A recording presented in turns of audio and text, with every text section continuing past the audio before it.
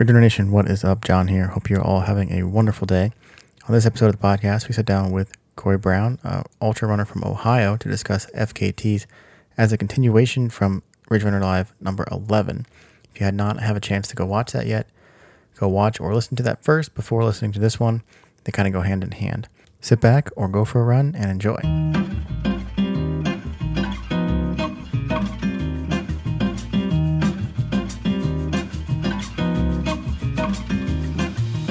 Awesome. What is going on, Ridge Runner Nation? We are back for our 12th Ridge Runner Live show tonight. We're joined by a very special guest. We have Corey Brown on the show tonight. We're super excited to dive in with his story, how he found ultra running, what he loves most about the ultra running community, and of course, a little FKT discussion based on Ridge Runner Live number 11. But without further ado, Corey, how you doing tonight? Hey, I'm doing well, man. Thanks for having me. I appreciate it. Thanks for being here. Yeah, we're super excited to have you on. For those of you that don't know, Corey commented on our YouTube page for the 11th Ridge Runner Live. He had some awesome thoughts and insights to kind of share about what he thought the FKT discussion should be kind of geared towards. And we're kind of excited to learn a little bit about that as well. Before we get too deep into things, let's start off with what everyone's drinking tonight. John, what are you drinking? Oh, so I've got, my sister hooked me up with this fancy social distancing beer. Coffee stout from Bookhouse Brewing up in Cleveland, which apparently is a brewery that doesn't have any TVs and has books on the walls. So it's a pretty interesting place. I have to go check it out when we get out of this quarantine. That's awesome. Corey? I am drinking a Great Value purified drinking water with some acai blueberry mix with caffeine, of course. Awesome. And I've got Good Night. It's Oscar Blues Brothers, I believe, or Oscar Blues Brewing. And I've been drinking these for the past couple weeks now, and big fan of these. But now that that's out of the way, let's talk a little about the FKT discussion. Obviously, Ridge Runner Live, we had Michael Owen, Travis Ziffel, Nick Voss, the Ridge Runner Live panel on the show. And John missed out on all the fun. John leaves for an episode and everything falls apart. Yeah, apparently. Can't leave you alone anymore. You leave me with Nick Voss leading the show and things fall apart apparently. But no, I think it was a good discussion to be had about just the FKT scene. And obviously everyone's trying to social distance right now, and people are looking for new avenues and adventures to explore. And I think that's great. I think we're all trying to kind of find new ways to stay engaged with our running. But with that, I think some people have kind of taken it to the extremes and whatnot. I think some people maybe have created some FKTs, and maybe shouldn't be FKTs. Maybe there should be Strava segments instead. There's obviously a fine line to that. Like, who's the governing body that determines that? How do you determine what a Strava segment is compared to an FKT? Like, so many variables play into that. But Corey, I'd love to just kind of get your thoughts on just the FKT scene, maybe going back to last episode and kind of what you had to comment about that. Sure. Well, I kind of want to start just by saying that I think my reaction was kind of spurned by kind of a personal reaction at first, because I did have a couple of buddies who had set FKTs like prior to the discussion. So I think a lot of it definitely a personal piece played into that from the beginning. And then, so it was like the episode, it was the rundown episode before the Ridge Runner Live episode that you highlighted, Jared Height's Logan Trail FKT. Yep. And then it was then the live episode right after that you know, the discussion about FKTs and fake FKTs came about. And then there was a comment that Michael left in relation to the Zaleski Backpack Trail FKT. And it just all kind of sat kind of weird with me, I guess. And then kind of as a mid-pack runner, I just kind of felt like it was kind of like a gatekeeping type of situation with FKTs. And because if you look at the FKT site, I think obviously it's probably not the best way to, you know, say what is an FKT and what's not an FKT. You have a few guys who are approving these things or disproving these things. But if you look back to even like September 2019, they approved the Hargis Lake Loop, which is a 4-mile loop.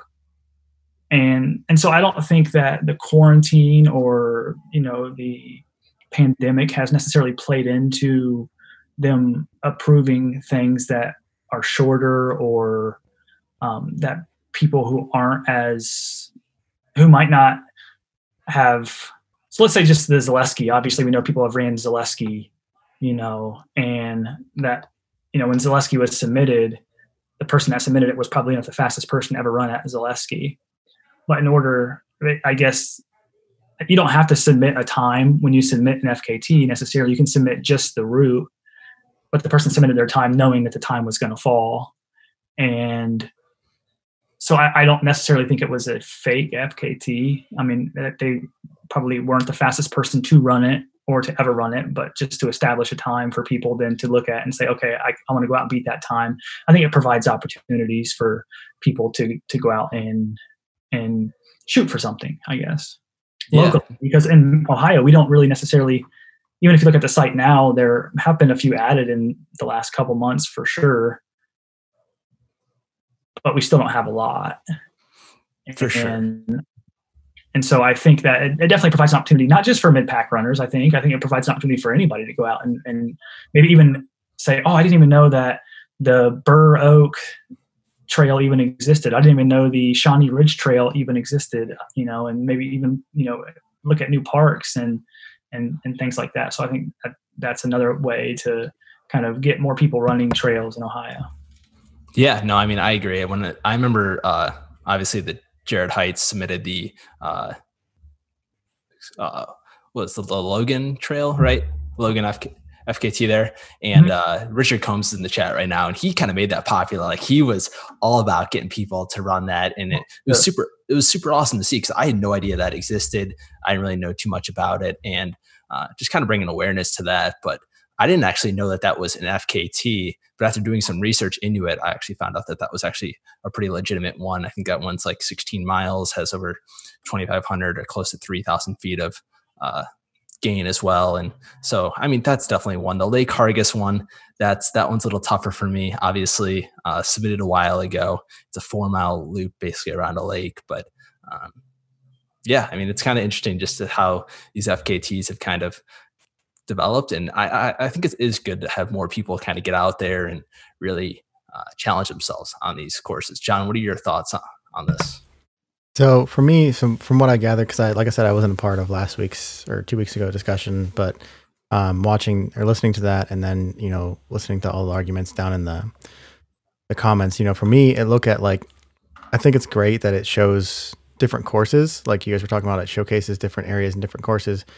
To me, though, I'm interested, like, is the FKT website, is that what that's for, though? Like I guess you could show off a bunch of courses, and there's a whole bunch of like awesome trails down in Athens that we've run, and Thunder Buddy's great, but does Thunder Buddy need an FKT? Sundown Trail's great too, but like you can also find those through other mediums as well, like from like Facebook. When Richard was jumping that particular course all over the place, I didn't find out about it from an FKT. I found out about it because someone posted it in like a social media group that we all paid attention to. So I think there's a differentiation between those two, and putting it on for an FKT is different than wanting to bring awareness to the trail. But I think the hard part is figuring out where that gray area is, and what qualifies what as an eligible course and what doesn't. And it is weird, like you said, it's just like two guys who make that decision pretty much, or a handful of guys who kind of decide what's what and what's not. And maybe there should be more involvement in that. Yeah, I mean, Buzz and Peter obviously have their hands full, especially with new FKTs flying in all over the place recently. I don't know if you've checked the site recently, but I feel like over 100 have been added in the past couple weeks alone. Corey, were you going to jump in? Yeah, and I think like the argument between like having something as a Strava segment as opposed to having it as an FKT, and kind of where the gray area is for me a little bit is so the reason why Richard was posting that everywhere was because he wanted more people to run it, because then it becomes more viewable as a Strava segment, the more people that have run it. So if you go to the map and search for segments where Logan is, like right now, you won't see that Logan Trail FKT because only a couple people have actually run that course. it won't pop up, and it's really 100% based on popularity of the course for it to pop up. So I know there's other ways to find that there's a Logan Trail other than the FKT site. And I'm not saying that, I'm not, saying that anybody saying that Logan Trail does not qualify as FKT. I'm just using it for an example because it's something that is fairly new. Mm-hmm. And only, I think, 3 people now have actually ran that trail on Strava, or maybe 3 or 4 people have run it on Strava. So the more people that run it, the more accessible it becomes to be viewed as a segment on Strava, because that's kind of how their algorithm works. Yeah, I mean, I agree. And I saw recently that the Mohican mountain bike loop was added as an FKT, and that one's really tough for me. Like, first off, if you're an ultra runner in the community, in Ohio especially, you probably know about the Mohican 50, the 100, the 25K, or the marathon or whatnot.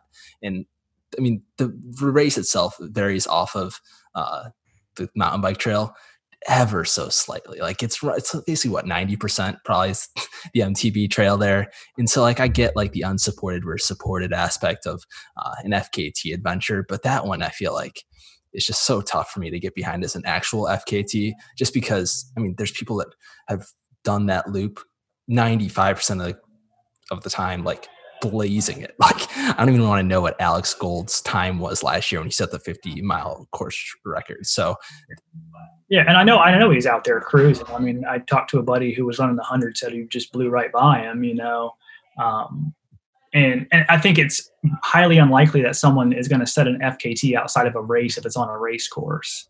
And I don't see the point in necessarily differentiating between a course record and an FKT if it's on the same course. There's really no reason to do that. If it's a course, if it's a course, and I know it is ever so slightly. So an argument can be made that sure, it can be an FKT because it's not the Mohican 100 course, or but I think that's just kind of, then we'll be arguing semantics, and it's so it's kind of hit or miss for me on that one. I don't necessarily see. Again, it's 95% of it is on that trail. Alex Gold obviously is tremendously fast, an incredible athlete. I don't know that anybody's ever ran, that course that fast before. So I would venture to say that if someone wants to go out there and try to break that and upload it to the site, then they're well within their means to do so. But I can see your point on that for sure. I would actually agree more with Corey too versus Wesley on that one. Like, where I think that it's different enough that it's a mountain bike trail and one's a course, one's a race course that has different pieces of trails, and one's a legit trail that, well, not that the course isn't a legit trail, but that the trail has, that is the trail that was built by, Mohican State Park is the mountain bike trail. And then there's the Mohican 50-mile trail, which is, like you said, close, but different. I think it'd be interesting because, like, you could have a Thunder Bunny, like, trail, FKT or whatever, but it's a course record, but also at the same time, like, you could differentiate it just slightly and do different pieces of different trails. I think there's always going to be overlap in terms of trails because of the way that they're designed. They're not all specific loops or specific things that are on their own. They're all like interconnected, and you can make different distances and whatnot throughout there. I think one of the issues I think that Wesley and Nick and everyone last week was really hitting on was maybe an oversaturation of FKTs, where it's become so oversaturated that everyone has one, and then it takes away like some of the meanings behind them. But any thoughts on that? Yeah, and I thought my argument in reference to that was more or less that if I went out and said, I think the Hargis Lake Loop, and I keep on going back to this, whoever has this FKT, I'm not, obviously, it's a 4-mile loop. That's awesome. If you can sprint a 4-mile loop, that's great, but whoever has that, that loop itself, I think it just makes something like the John Muir Trail look magnanimous, or something like the AT look magnanimous. I think it almost enhances the achievements of somebody who runs something like point to point across, even like Pete when he ran across the United States like that. I think it just almost makes it look that much bigger to me. But again, I think everything's going to be so subjective that it's going to be hard to really nail down, unless they really nail down and have some kind of like a governing body, like Wes said, to where people really have like a committee that sits down and says these are the parameters. I mean, because there are guidelines that are established on the site, but I don't think it's a hard and fast. I mean, because if they're willing to accept a 4-mile loop and they say they want it to be at least 5 miles and 500 feet of gain, and they're accepting things that aren't that necessarily, then I think we have individuals making choices. And I think we as runners and just as humans in general have the right to have, an opinion on whether or not the choices that they're making are good for the sport or not, as a whole. So I really enjoy the fact that we're able to have this kind of a discourse to kind of talk about these things, because I think it's really interesting. For sure. And just a little update on the Lake Hargis 4-mile loop. Last weekend, some people may know this, some people may not, but Josh Sanders, Michigan local runner, I believe. Some people may know him as like the FKT king. I think this guy goes out and runs FKTs every single day if he can find one. He has a lot of them. I think he's sponsored by Salomon. Solid runner. But he drove basically from Michigan to Cincinnati to run the Hargis Loop 4-mile trail, and 2 other FKTs in the Cincinnati area or around that area, to get basically 3 FKTs in a 24-hour period that were like, are they really FKTs? Is that really an effort that's like worth an 8-hour drive each way kind of? And he got 2 out of 3. He got the Lake Hargis one, and then one other one. I think he missed out on the Tar Hollow one. Yeah, I know.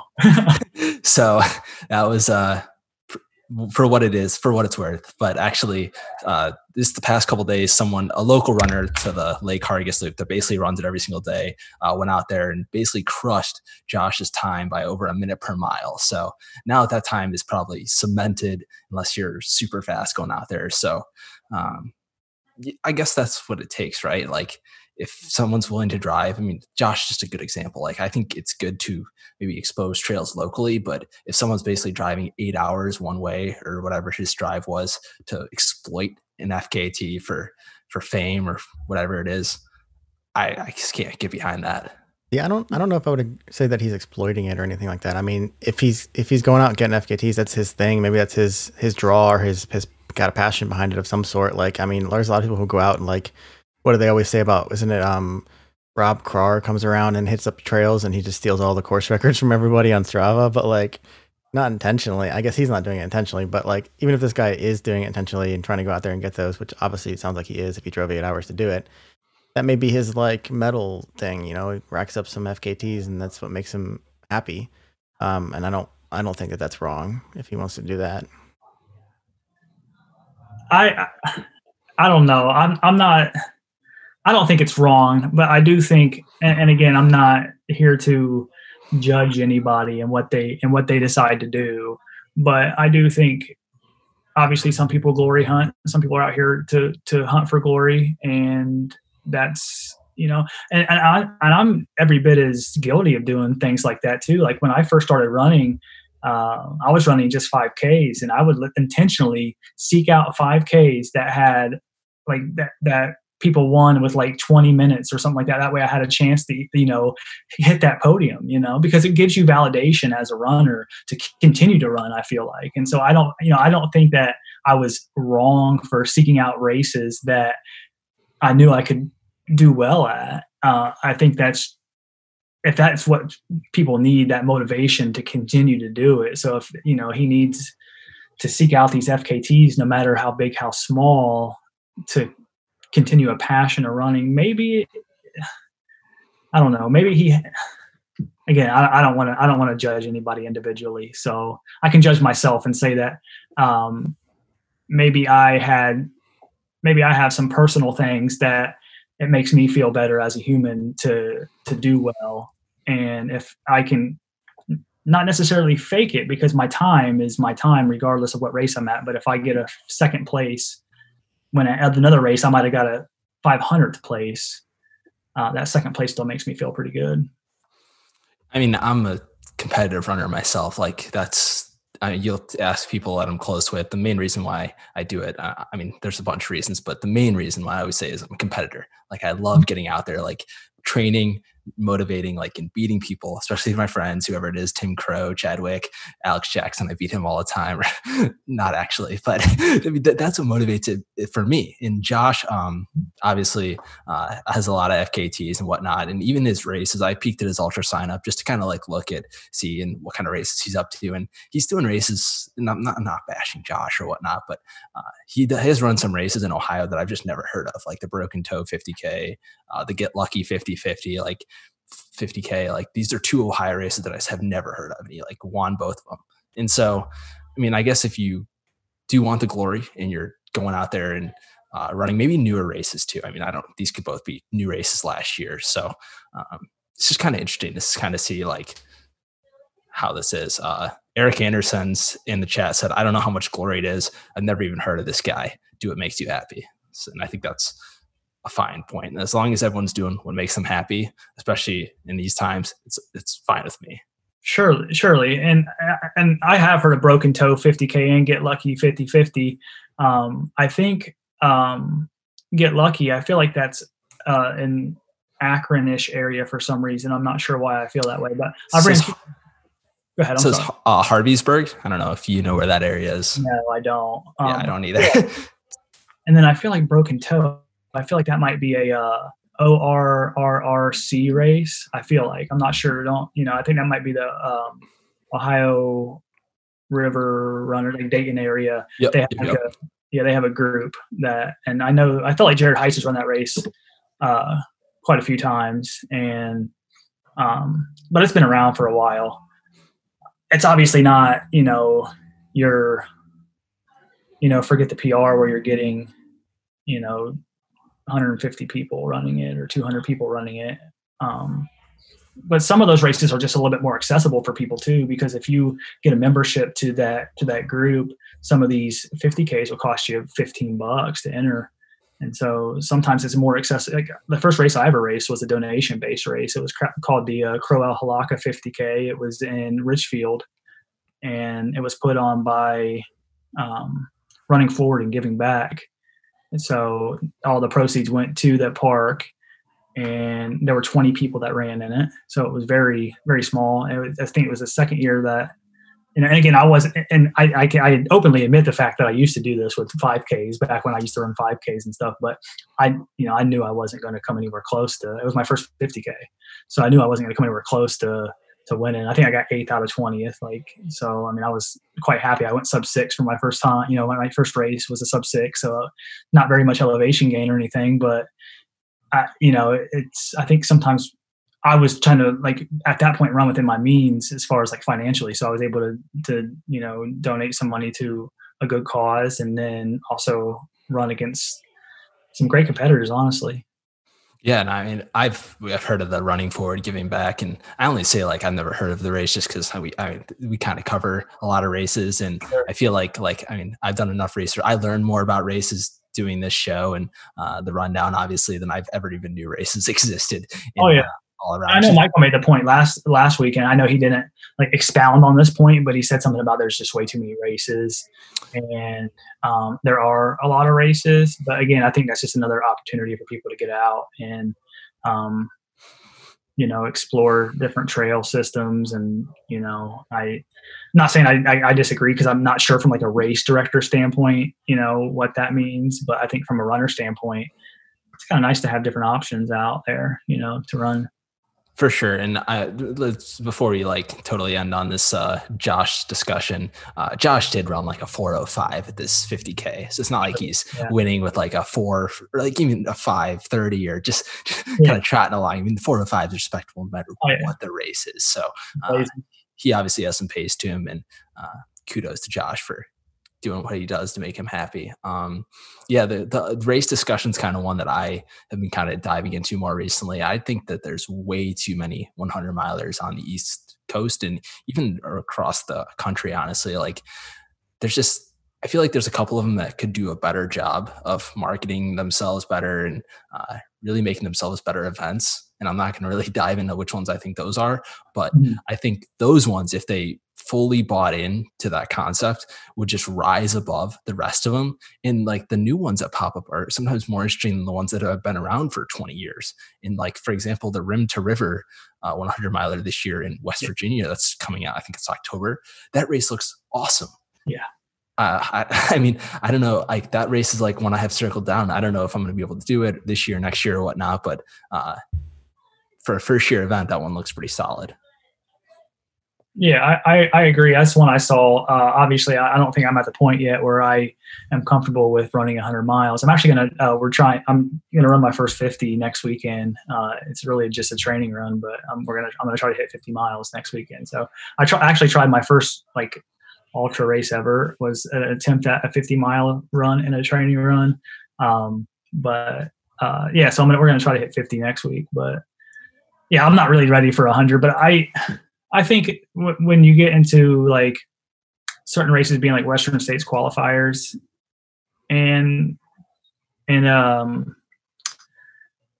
guess they're probably easier than some of the races on the West Coast, you know, and people are fighting for spots to get in. Like when it's a lottery like that, I think it becomes a little bit questionable just because people are definitely running harder to get into a race like Western States. And then if we run, you know, a race that is considerably easier to get into it, to get into that race, then, you know, you feel bad for people who are like working harder to, and I guess the same, I mean, we can, you know, bring that back to the FKT discussion, honestly. I mean, it's literally the same argument, but you know, I can use my you can use my argument against me on that, but I can see that though. I can see where sometimes these races on the East Coast, not every East Coast race, I'm talking like flatland 100-mile races, you know. Yeah, I mean, even like Burning River, for example, I'm just going to throw this one out there. Burning River is not an easy race. I did not finish that race. Like, try running 100 miles at the end of July, you know, in Northeast Ohio.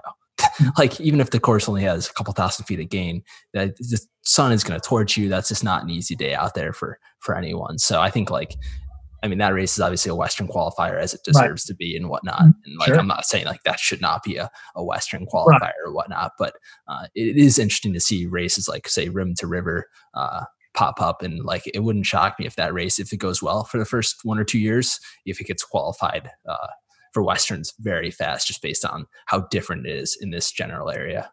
Sure. No, I agree.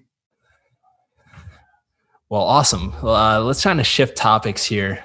We want to kind of learn a little bit about you. We kind of dove right in because obviously that's kind of what we wanted to do or whatnot. But we also were trying to figure out like who's Corey. Obviously, you said you're running 50 miles next weekend. What's your kind of your motivation behind that attempt that you want to do that?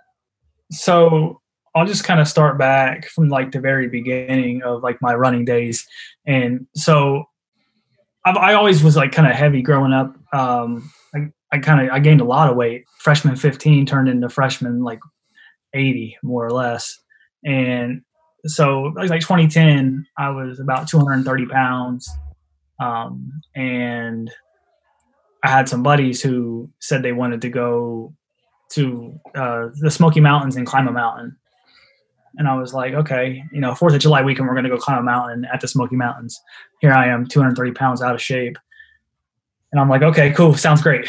So we go down there and we decided we're going to, you know, camp at a campsite. And then the next day we're going to climb this. It's like a 4,949 foot mountain, which again, isn't much, but at, you know, out of shape, 230 pounds is everything. That's my Everest, you know? And, so we know nothing about like backwoods camping. We have a tote full of like pots and pans we're carrying up here. I have jeans on and hunting boots, and yeah, I was out of my element completely. But I made it. So I made it to the top of the mountain. I drank everybody. So I was the mule. I was carrying everybody's water. I drank all the water on the way up, and then I was the first one down the mountain. I pretty much like ran down the mountain. I was ready to get back to camp, but that was really what kind of spurred my first like weight loss like journey. And so I started running like shortly after that, and mostly just to lose weight. And I probably lost like 50 pounds. And then I ran my first 5K in 2011, I think. It was just a local 5K called the Marion Popcorn 5000. And so we have the Popcorn Festival here in Marion. That's where I'm from. And popcorn capital of the world. It's the only thing that we have to be proud of here. But so I ran that. I think I finished it in 28 minutes or something. But again, I think I got an age group award, like second place in my age group or something like that, because nobody runs in it. And so that just like fueled me to continue to run. So I continued to run. I think I lost another like 30 pounds or something like that, maybe. Yeah. So I got down to like 150 pounds, 145 pounds, and just kept running. I ended up running in another race shortly after that. I think I ended up finishing in like 24, 25, which again was just like, I was just making tremendous progress. And I was only running like 20 miles a week, and didn't have any kind of good training plan at all. And I was just sprinting everything as fast as I possibly could. I was setting new 5K records every single day, because that's all I would do, was just run 3 miles a day just to see how fast I could run 3 miles. I had no idea what I was doing. Well, then kind of fell off the wagon. I gained 80 pounds. Started a stressful job, so I stopped running, and then gained 80 pounds. And then I stopped. Then I started running again after I lost that job, or left that job like 6 months later, and ended up losing 80 pounds again. Started running again. This time I was like taking it seriously. I was doing like interval training and tempo runs, and I was just following the advice of Runner's World pretty much. I had again, couched to 5K stuff, but I ended up running at the end of that whole thing, I ended up running like a 20:34 or something like that, which was respectable. I mean, for somebody who's never really been an athlete and someone who's never really, run a lot. But then again, I stopped running again for a while, and it was about December of 2018, I think. Yeah, December of 2018. I started gaining weight again. I was like, man, I'm not really falling down this rabbit hole of gaining 80 pounds again, because I know it's going to happen if I don't start doing something. So I started running again. It was literally like 2-3 miles here and there. I think in January I had 120 miles, maybe. February I had 98 miles. March I might have had 100 miles. Same in April. And then Richard Combs, which is, I graduated high school with Richard Combs. We actually lived 4 houses from each other growing up. He's a Marionite as well. He sent me so I had a Garmin, and so I was part of a Garmin group that he had started or whatever. And so he we were friends on Garmin or whatever it may be, and he knew I ran, so he sent me an invite to this training run, backyard style training run at Wolf Run Regional Park in Mount Vernon, Ohio. Sweet 4-mile loop there. You can get sit gain, and I call it Mohican Junior. It's really a cool little park if you ever want to just go run a 4-mile loop. But it worked out to 4.17 miles. So he sent me the invite, and it had the explanation of how a backyard works. I had never even heard of a backyard, never even knew that people ran 100 miles or anything like that. I just was running for weight loss. So I was like, yeah, sure. This is something I think I can do. I think I can run. And it was only up to 50 miles. So he just wanted to hit that 50-mile mark, because that was something that he had never done before up to that point. Well, he has since now. He ran Shawnee 50 this past year in October. So, but I was like, I think I can do that. I think I can run, 12-minute miles every hour for 12 hours, So I started training for it, and I was training for a training run. And I was taking it super seriously. This was my Western States. Honestly, I didn't know any better, but I started really absorbing everything about ultra running. And I was following Ginger Runner and all the, I was watching all Billy Yang's films, and, I just started really becoming part of, this culture, becoming a part of me and becoming a part of the culture of trail running. And I met so many people. I was literally just running at High Banks Metro Park mostly. And I met so many people there. I ran 2 solo 50Ks back-to-back weekends trying to prepare for this.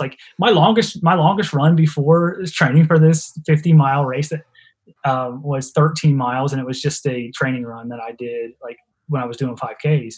And so it was 3 weekends into it, I ran 15 miles. That was my longest run. The next week I ran 20.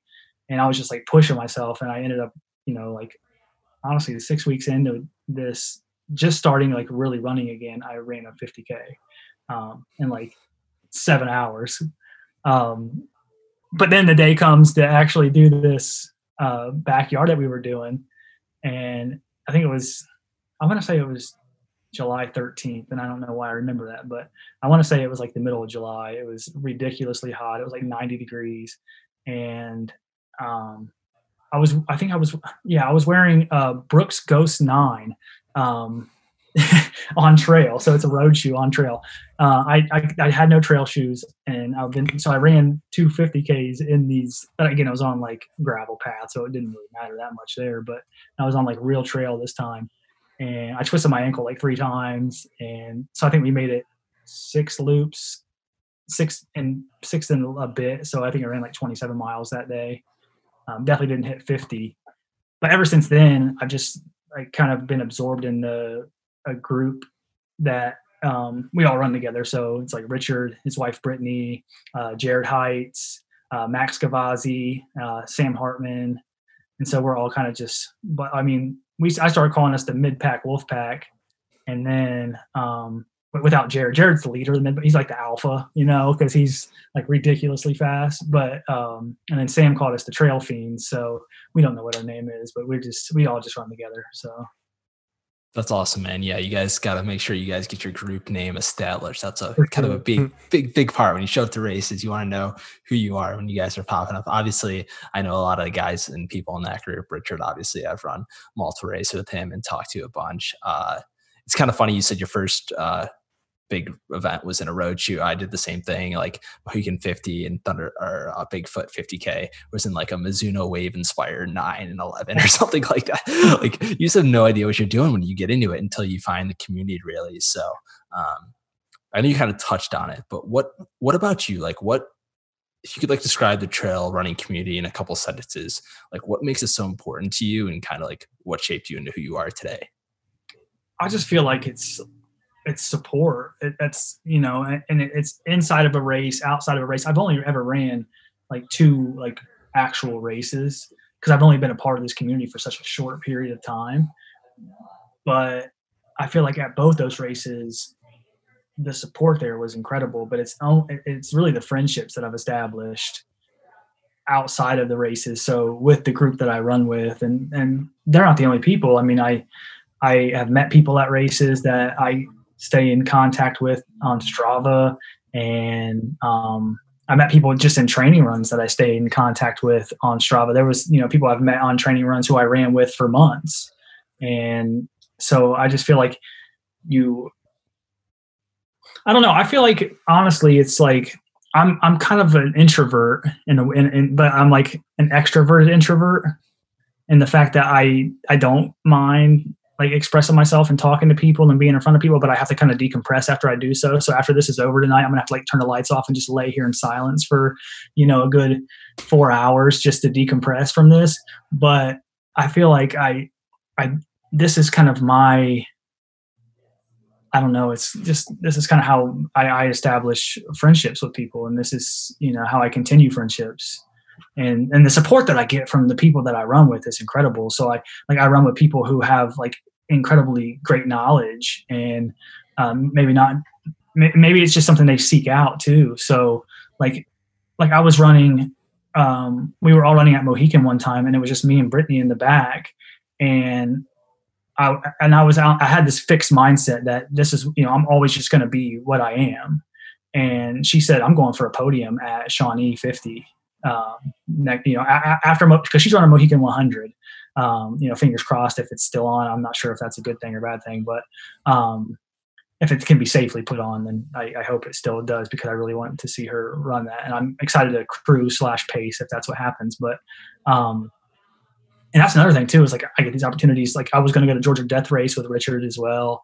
And so get opportunities to like go like see like beautiful, areas and be a part of bigger races and things like that too. So, but anyway, so she was like, I'm going to go for a podium at Shawnee 50 next year. And I was just like, man, if she can go for a podium, I can go for a podium too, you know? And so that really kind of brought me out of this fixed mindset and in more of a growth mindset to where I think I can get better. So then I started, like, instead of just like doing these long, slow distances all the time, I started incorporating more like speed work into my running again, started incorporating, you know, some strength training, maybe more like PT exercises and things like that, but just like hip strength and mobility, and just start taking it more seriously. Because if I'm going to do it, I might as well do it to the best of my ability. So I think like having that support for one, and also having that push, and having like people who have like incredible expertise when it comes to this, especially being someone who's so new to the sport. So yeah, that community is amazing how important it can be, and how what I'm looking for here, like influential it can be towards you and your goals, and pushing you and doing stuff. Like I know, like a lot of times when I go run with the Burning River group,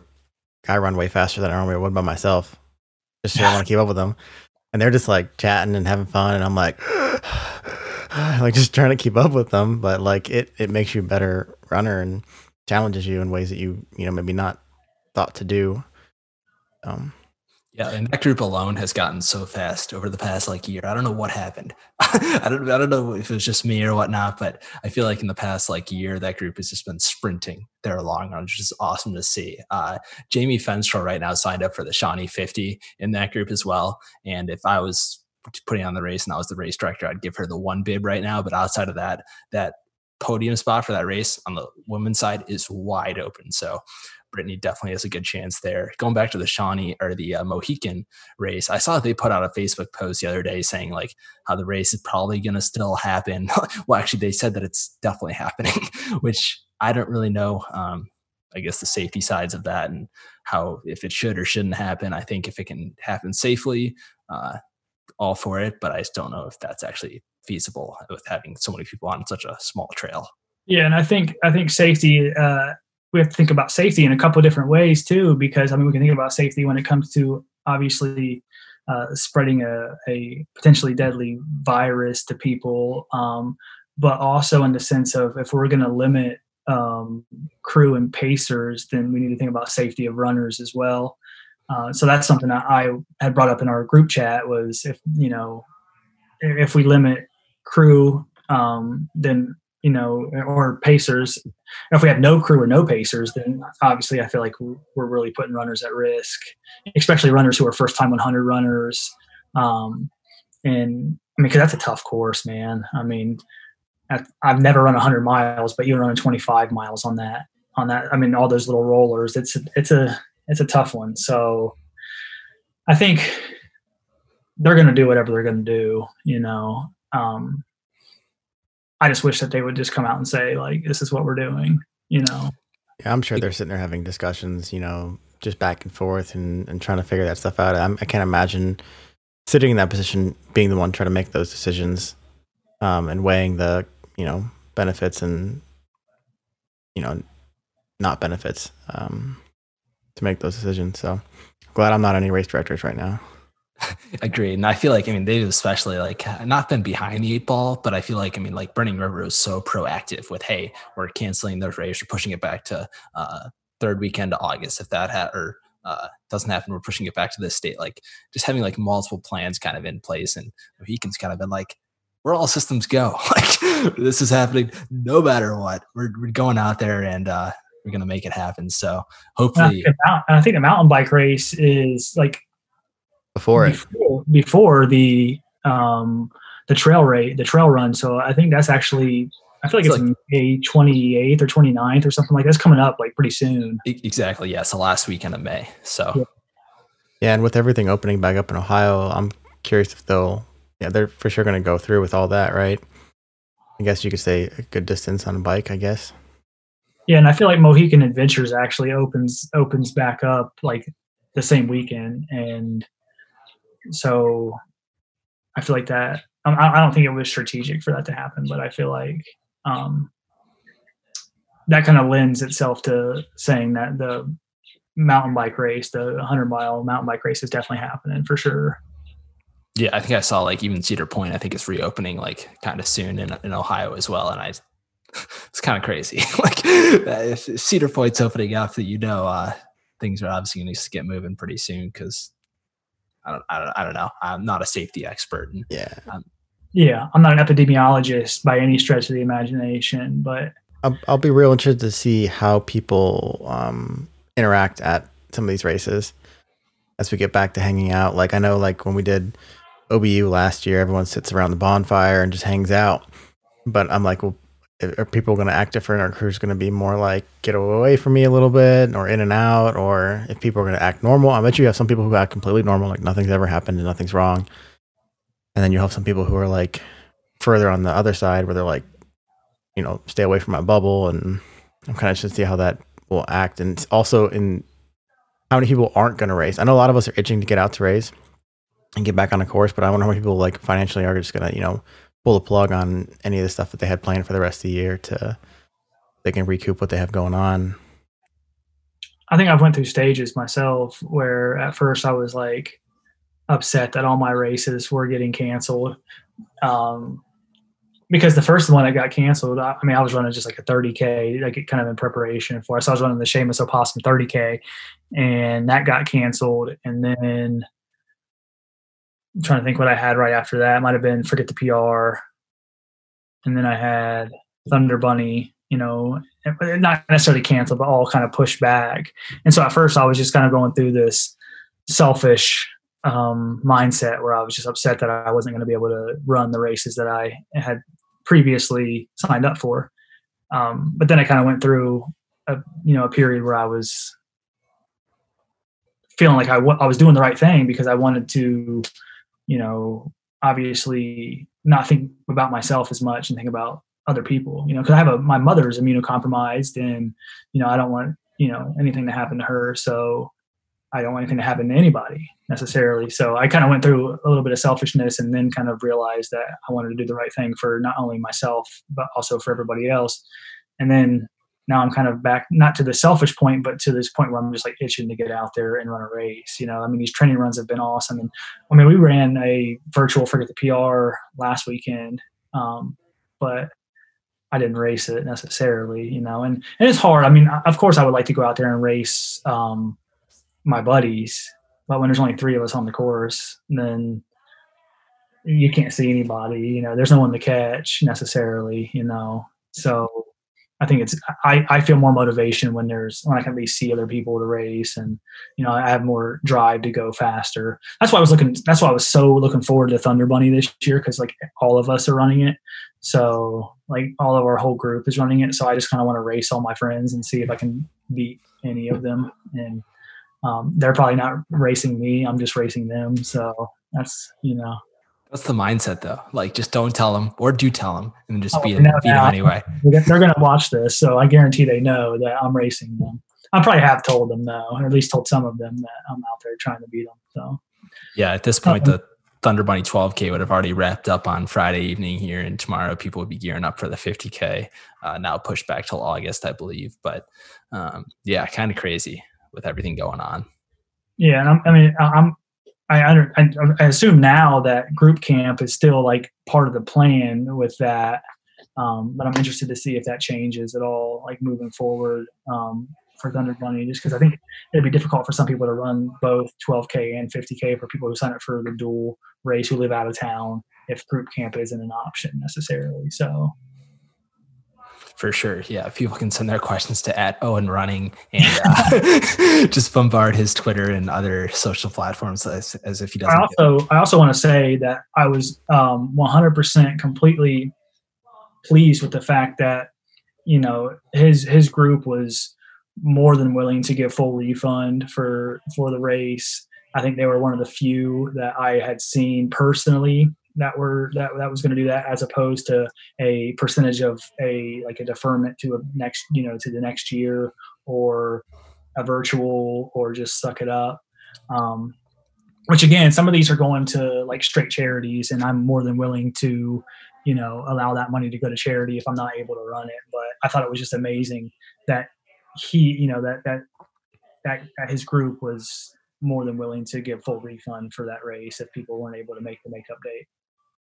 Yeah, I mean, I know personally, I love options, like, and the fact that like he gave 3 different options. I know Bernie River gave multiple options, including multiple deferrals into the following years, like in up to 3 years in advance. So, I mean, it's just awesome. The race directors that have been able to kind of go above and beyond, it really shows how important they are to the community.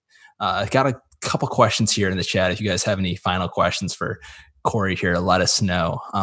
Alex Jackson wants to know, Corey, would you rather run 100 miles eating nothing but black beans or nothing but oatmeal cream pies?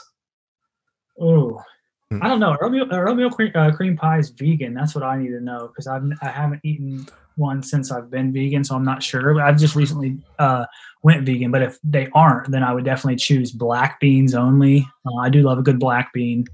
But I'm not sure if the cream and oatmeal cream pie is vegan. I might Google it real quick. I'm almost positive it is. I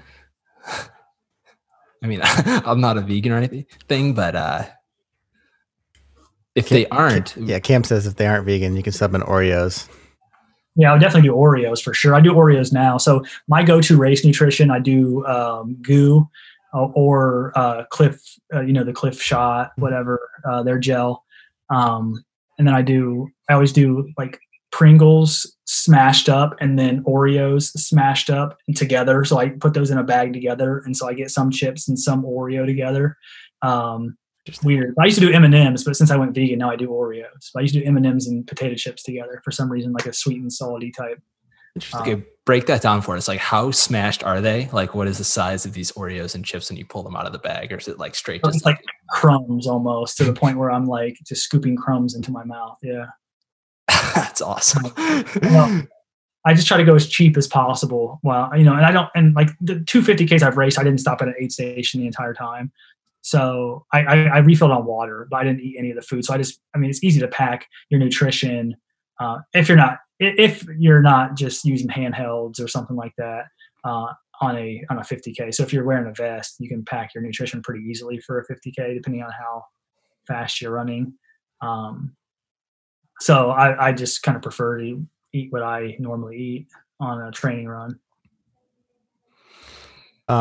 We have so Richard got back because apparently he left and came back and said that he has an excuse if you beat him though. His legs will be tired from the 12K. So I'm running the 12K too though. So that's why he's going to sprint the 12K. He's going to beat me in the 12K. That's what's going to happen. He's going to beat me in the 12K. That'll be his excuse why you beat him in the 50K. That's it. That's exactly why. Which one of you is going to pull a cam wrench and go out like at a 6:06 pace and then run the last 5 miles of that race at like 9-minute flat? I'm going to walk the last half of that race. That's what's going to happen if I run at a 6:06 pace, almost guaranteed. I actually paced a couple of local high school students so they had a challenge for their football team to run the fastest mile. So it's like linemen and then like skill team get separated. So I paced a couple kids that had to run a fast mile and then do 50 push-ups. And I actually ran my fastest mile ever pacing these kids. They couldn't keep up though. So the old man definitely won that one. But it was only like 6:17, so it's not that fast, but pretty fast for me. So 6:06 is probably within reach, but I'd probably only be able to get one of those in before I'd be done. Richard says he's going to beat you to the trailhead, so I guess that's then he wins. Yeah, that's all that matters. The thing is, though, it's like the progression that he's had. I mean, and I think this is something that I kind of wanted to touch on briefly because it kind of almost came up, and I know we're probably running low on time, but when you run with people, like I know you guys talk about running with the Burning River group and things like that, like when you run with people who are faster than you, like you do get faster and you push yourself to get faster. So with him running with Jared so much, he has gotten like crazy fast, like way faster than he used to be. His fitness is, and he doesn't run a lot. Like he runs like these little 3-mile jaunts and then goes out there on the weekend and just hangs with Jared on like a 20-mile run, and he was primed for GDR. And I think he's a good runner, obviously we're still mid packers, but he's a strong runner, a lot stronger than he used to be. And I think a lot of it has to do with the fact that he runs with people who are faster than him, mostly Jared, Max is a fast dude for sure too. So. Yeah, I mean, I agree. He obviously his progression over the past couple of years has been kind of amazing to see. Even like stuff he's been doing on Strava recently. Like I'm in a couple of group chats and I'll be like, "Yo, listen, Richie just did 50K, or Rich did the Shawnee backpack loop." Like just like random loops, like this huge adventures, huge runs with a couple different people. And like whenever I see stuff like that on Strava, I normally share it with a couple people, and it's like just awesome to see the progression that people can kind of get after, and especially Richard. We actually are potentially gonna reach out to him and possibly have him on the show. We kind of have a topic that we want to possibly try to cover. John and I were talking about like supporting a significant other while running ultras, and we were trying to think of like ultra running couples like in the community, and him and Brittany were actually like one of the first couples that we kind of had touched on. So we'd love to have them on the show to possibly talk about that, because I mean, I'm sure it's interesting to kind of have two people that run ultras and how they support each other at their own races and outside of races as well. Absolutely. Yeah. I can imagine and I can't speak for them obviously, but I can imagine that it's on one hand, like incredibly amazing to like be able to support somebody in that sense, but also kind of difficult as well, especially because they have children. She works in healthcare, so she's obviously on the front lines right now, training for a 100-mile race. And then, he works in like a factory that does what do they produce? Like formula. So they're essential because they are the only ones who produce the ones like a 2-ounce formula. So like they're both like still working full time. We got kids at home who are going to school, and they're both training for these races. So I can imagine it's very difficult for sure. So I think it would be awesome. No doubt. I would love to hear them. I mean, obviously I get to talk to them not all the time, but I get to talk to them, but never like to sit down and to hear them have a conversation together about how. I think that would be awesome to see something like that for sure. For sure. Yeah. We'll definitely have to reach out to them, because we'd love to have them on and kind of talk about that. Final questions here. If you have any final questions for Corey here, get those in the chat real quick before we wrap up. Corey, it's been a pleasure having you on, kind of hearing your story about the FKTs and everything else that we've kind of talked about, the community and whatnot. What's your bucket list race? If you could just pick one race to run every single year for the next decade, what's that one race that you'd pick? I would say the Mohican 100. I love Ohio. When I first started, like you see like these people who are running like these like Western races where, they're mountainous and they are, technical and they're just big and they have so much history around them.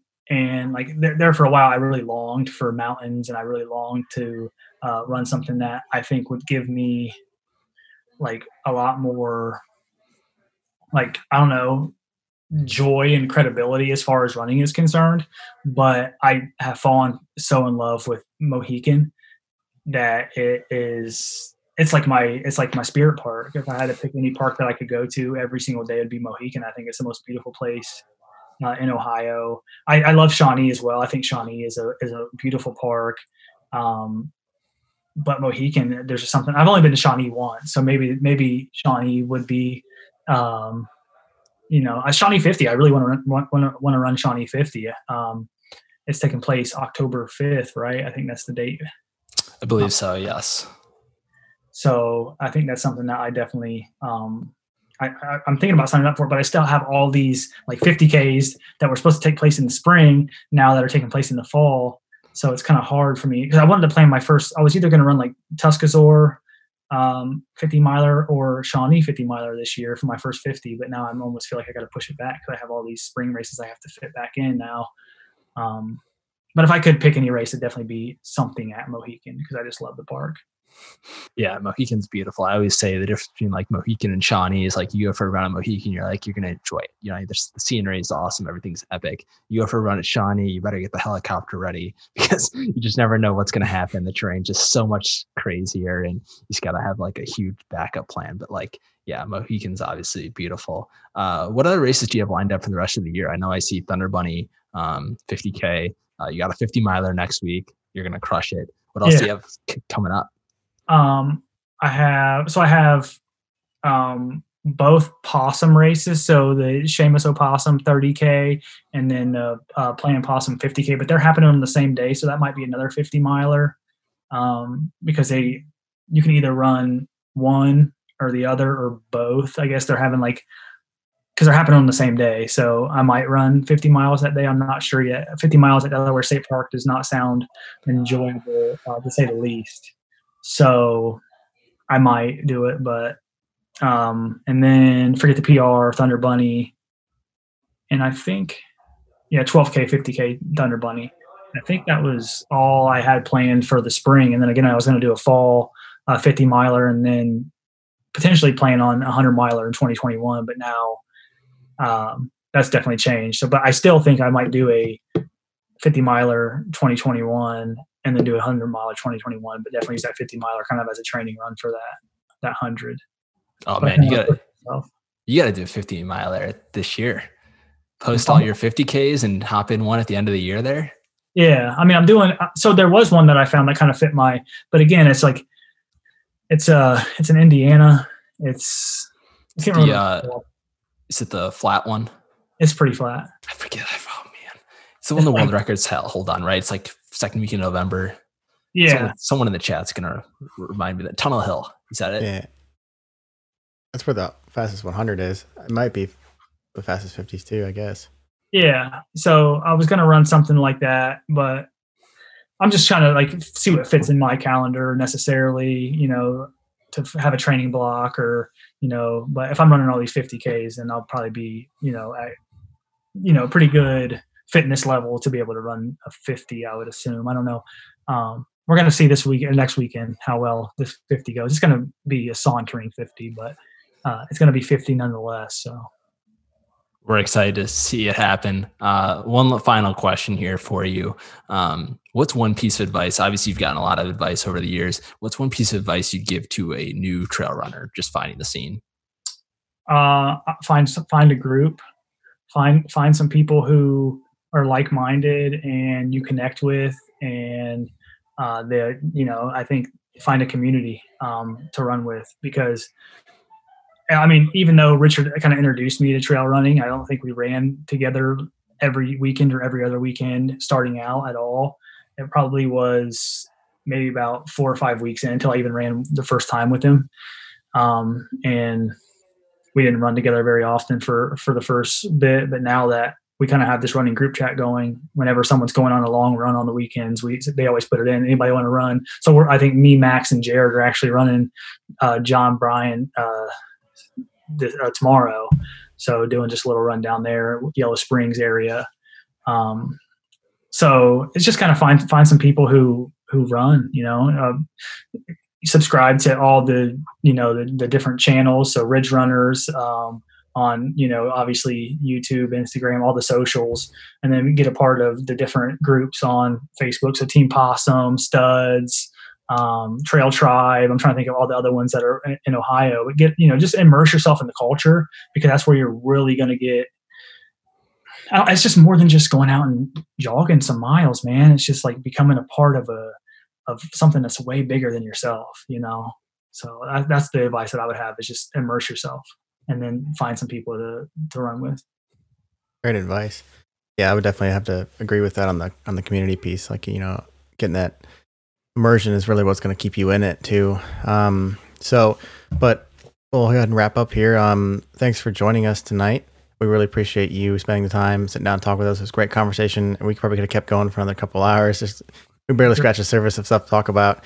Where can people find you on social media? You're pretty active on that, aren't you? Yeah. So my Instagram is Cory Runs Ohio, CORY Runs Ohio. So COR to the no EY, Cory. That makes any sense? Cory with no E. Cory with the one N, right? Like one N. So if I was Cory Runners, it would be one N. Nice. You can be posting all your 50-mile attempt next week? Sure. Yeah, or you can find me on Strava too. You just search for Cory Brown. I'm on Strava, and you can links my Instagram link. I just, I do it all for the gram, to be honest with you. So I don't know. I like. I think that's something too. Is like social media is big, so I really enjoy posting on social media, and I don't think I get necessarily gratification from it, but I think being active on social media is important for me. So yeah, so you can find me on Instagram primarily. Sweet. Wesley, where can everyone find us? That's a good question, man. You can find us all over the place. YouTube at Ridge Runners with one N. You can find us on Apple Podcasts and all the other Instagram, Twitter, Facebook, all the other places that you can find us at. We'll also drop Corey's info in this description of this video as well, so people can kind of find him, just click on it from there. Corey, it's been a pleasure. Before we go, can we get verification that you'll send us in a call to the nation during your 50-mile attempt next week? Oh, yes, absolutely. I will definitely give a call in. It's going to be a bunch of us too, so maybe we'll just put it on speaker. And if I'm anywhere near anybody, which probably unlikely, but if I am, then maybe we'll get some others.